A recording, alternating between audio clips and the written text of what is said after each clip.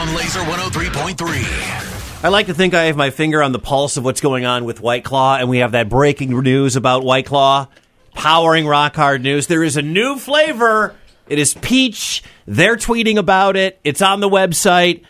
Go out and try it. I have to grab it for this weekend poker tomorrow night. Maybe I'll just have some peach White Claw. It is the brand new flavor. Also, the refresher lemonades and iced teas are there. But try the new peach and tell me what you think. White Claw, grab the wave. Ozzy, not going to be touring anymore. Now, it feels like everybody's got a story about an Ozzy show, about a moment. Of course, we just celebrated the anniversary of the famous bat biting on stage. Andy Hall, what do you think about when you think about Ozzy Osbourne live? The first story I'll share is the fact that the famous bat biting incident happened back in January of 1982, Vets Auditorium. Everybody knows that story. What they might not realize is that any interview that we ever were blessed with, we were given instructions not to mention the bat.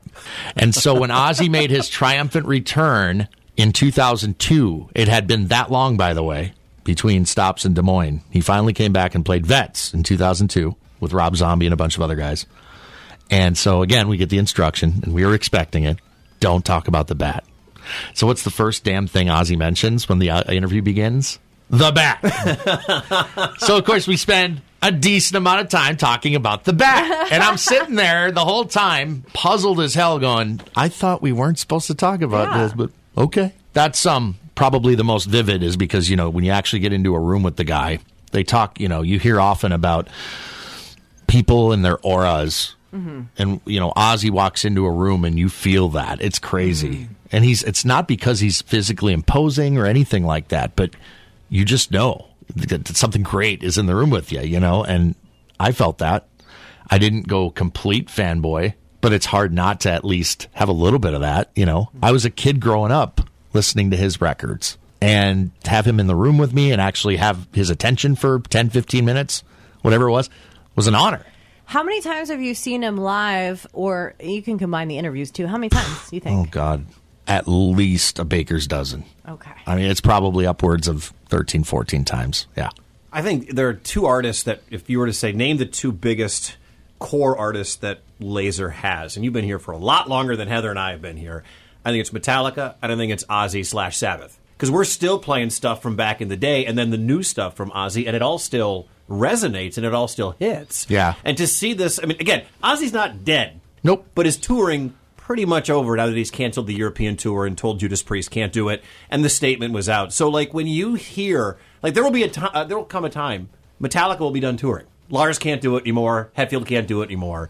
What's it like for a dude who's been at Laser for as long as you have, and a fan, to now know that if you didn't catch him, there's not much of a chance you're going to see Ozzy live? I feel really bad for the people that either didn't take the opportunity or just never had one. I was blessed to have been able to see Ozzy a bunch of times, and that goes for Metallica and all the other cornerstones of this format. And I would throw AC/DC in the conversation, too, considering what all went down with Malcolm Young passing away and Brian Johnson with his hearing problem and all of that. There looked like there might be a time where AC/DC might not be touring anymore either. Looks like that might actually come to fruition now, and they might actually do some shows. But the good news about Ozzy, and you sort of alluded to it there, is the fact that despite the fact that he's not going to be playing shows anymore, not dead. His voice is fine. He made a point of, he pointed that out in the press release, and what that tells me is he's going to continue making music as he has been, and he's put out a bunch of albums here in the past 10 years. Heather thinks he might do a one-off like he did on opening night of the NFL season. He played in L.A. At a Rams game. So it wouldn't surprise me if there's a pop-up show or some special event, or he shows up at the Grammys or the Rock Hall of Fame or something along those lines. Yeah, I wouldn't put it out of the realm of possibility. If he doesn't have to do a whole lot, get out there and do one song, But physically, he's just incapable of doing the long tours. And, it's not just the stuff they do on the stage. It's all of the travel in between shows and things that can wear a guy down, a guy of his age, So there's a lot more to it. Speaking of, you know what I want to see? I want to see him on a Super Bowl ad. He's in an old folks home because he's retired. And, all the older people with their walkers and their canes and stuff are like, hey, dude, Ozzy, do the thing. Do the thing. So he throws a bat at him. He grabs a peep from like the Easter basket. And he's like, Oh man, if Peeps were smart, yeah. they would immediately go to Ozzy There for you this. go. And I would say not Super Bowl so much as an Easter sort of campaign. Right. I think that's smart. Are there bats that are Peeps? Make them for Halloween. I think that should. I think it's a good idea. that should be a Listen. thing. Good. Ozzy's not gone. No. No. If he was here, he'd be like, No. I'm not dead. Don't put me in the cot. Bring out today. Here's one. Ninepence. I'm not dead. What? Nothing. Here's your ninepence. I'm not dead. Here. On with Heather and Wicket today. The podcast lives at laser1033.com, SoundCloud, and Spotify.